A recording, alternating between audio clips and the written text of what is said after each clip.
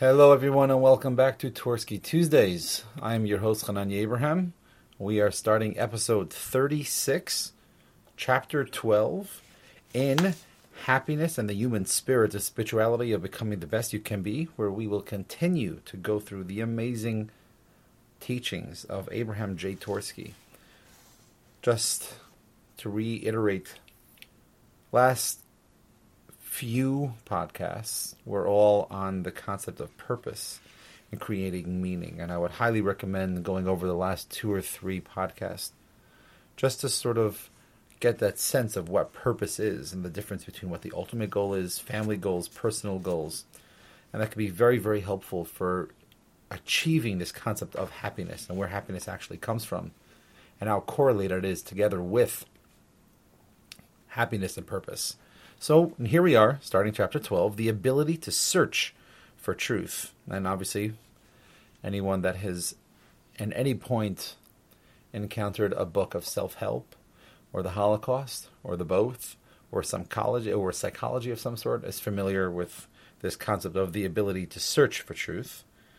This is going to be talked a little bit about. Abraham Maslow is going to be brought in over here, one of the famous psychologists in the 50s. And 40s.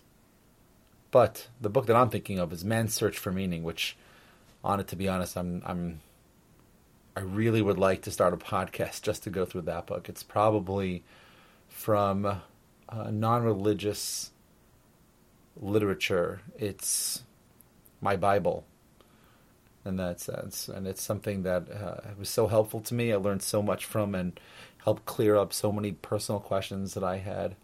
Highly, highly recommend that book. If there's something that you take from this entire podcast, it's to get hold of that book. Man's Search for Meaning by Viktor Frankl. By, I think it's Beacon Publishers, I think. I'm not 100% sure. Yeah, it is Beacon. I'm looking at one of my copies here. I have 8 copies of the book, and I give them out to clients all the time to borrow. Anyway, so, starting off, page 99, the ability to search for truth. Do animals misinterpret reality the way that people do? I think not. We humans are uniquely capable of distorting reality, often resulting in harmful consequences. We lie because we think it will be to our advantage. We misinterpret reality because we have the need to do so. The psychiatrist Abraham Maslow made a simple but profound statement. If all you have is a hammer, everything looks like a nail. A person is only able to see the outlook of life based on where they're from. I know this is a little bit of a joke, but I'm in supervision with a fellow therapist who I hold to high regard, and she, every time there's a case that comes up, always says, well, what's the trauma? What's the trauma? And while we used to joke about it, but I think there's a lot of truth to that, and saying that there's something behind a lot of issues that are talked about in our supervision. Not to say every single person that has an issue has trauma. That's not what we're saying at all. But at the same time, the cases that we talked about are the more complex ones, or we need someone to shoot ideas off and make sure that we're dealing with it right. And she thinks of it of what's the trauma, realizing also that there's a concept that she does deal with a lot of trauma. So it makes sense that she's going to see it from that point of view. But going back to what Abraham Maslow was saying, and those of you that are not familiar, Abraham Maslow is one that has the famous study of Pavlov's dogs. He talks about that a lot, even though it's not his study, but it's something that he's talked about a lot. That study is done in. Actually, I am sorry, I am mixing up Abraham Maslow with someone else. Abraham Maslow was actually, I think he was from Manhattan. Went to, I want to say City College of New York. In the 30s, not the 50s, like I said before.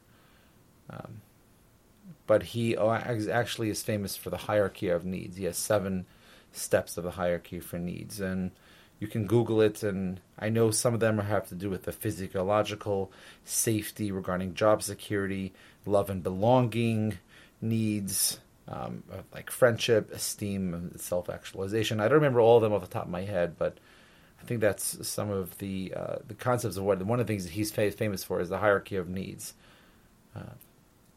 Anyway, going back over here. So Abraham Maslow said, if all you have is a hammer, everything looks like a nail. We all have a need to feel useful.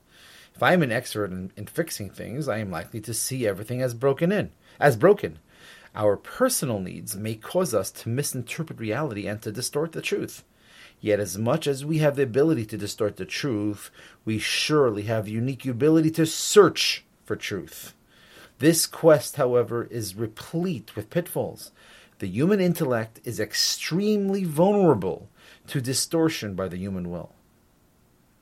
I think it's important to say that over again. I'm saying this for myself, but I'm just going to read it out loud. The human intellect is extremely vulnerable to distortion by the human will. I sort of look at that as the concept of intellect that's only by humans.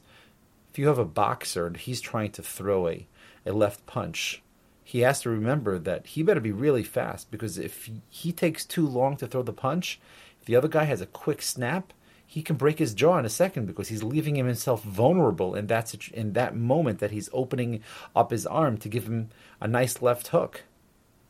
That's the same thing we're talking about here regarding the concept of intellect. Intellect is something that we're always striving to do more of and use to our own benefit.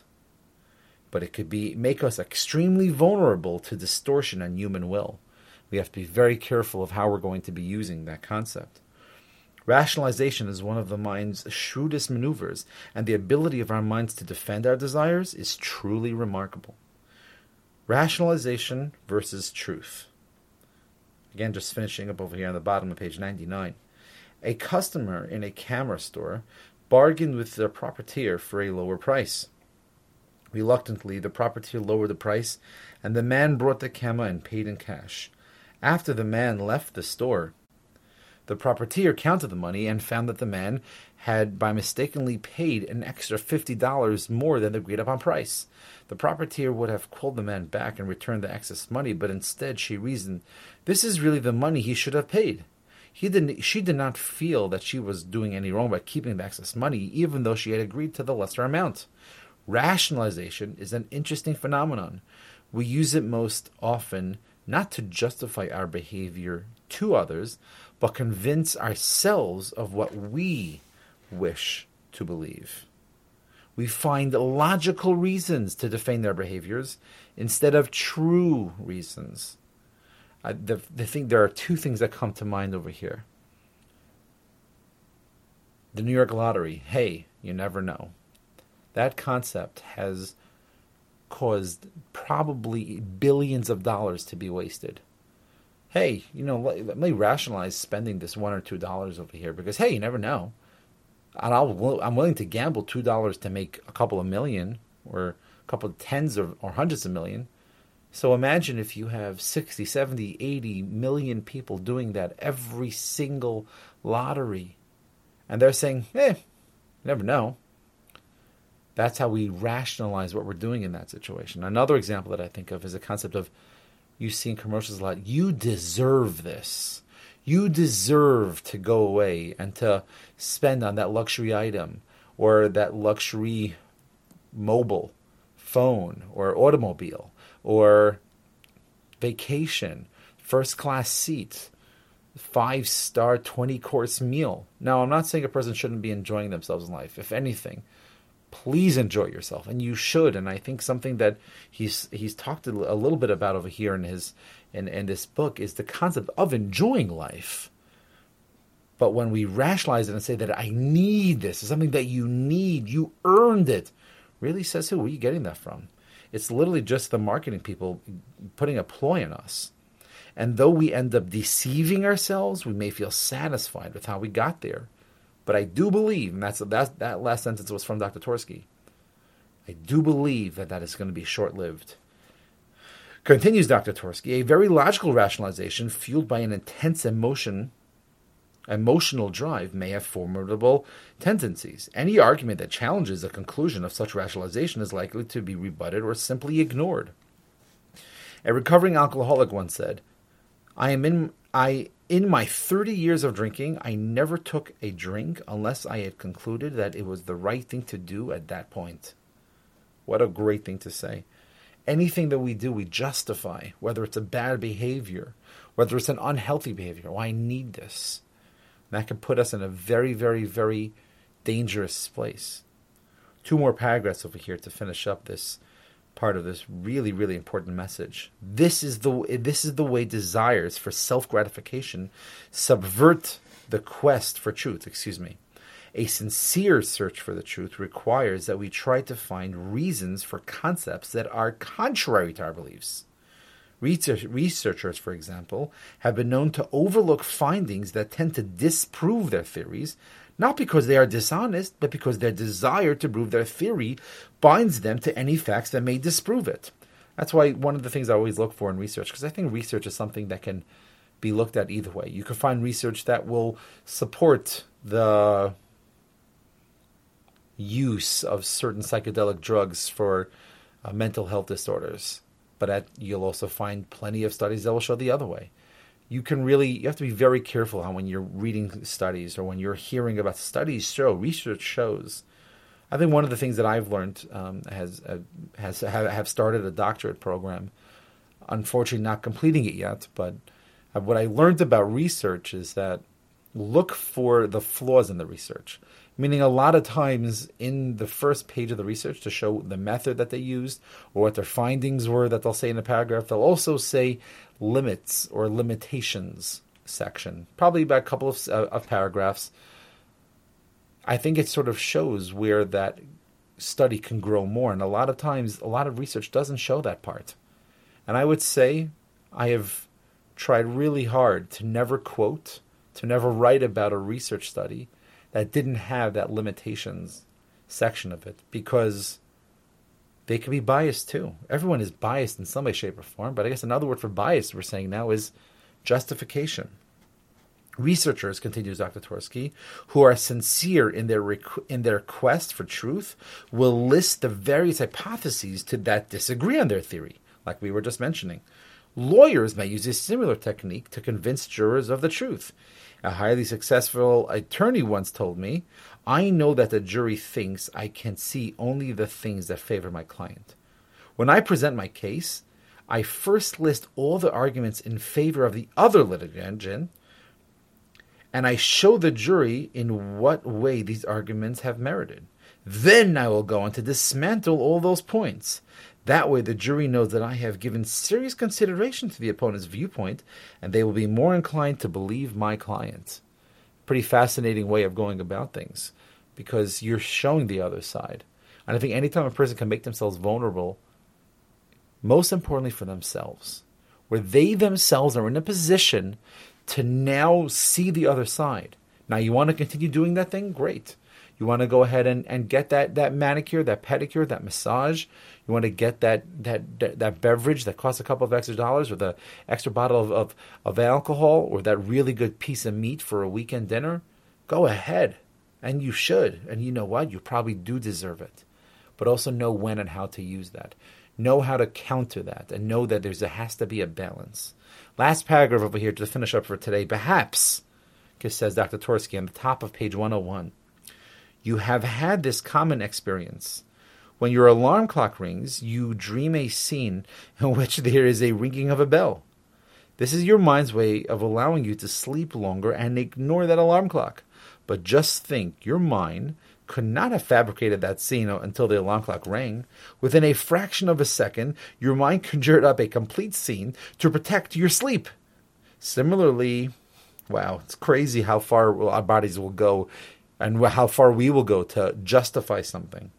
Similarly, our minds can ingeniously conjure up a variety of reasons to justify gratifying a desire, like we were saying before, and we may believe that reasons because we want to. A person believes what they want to believe.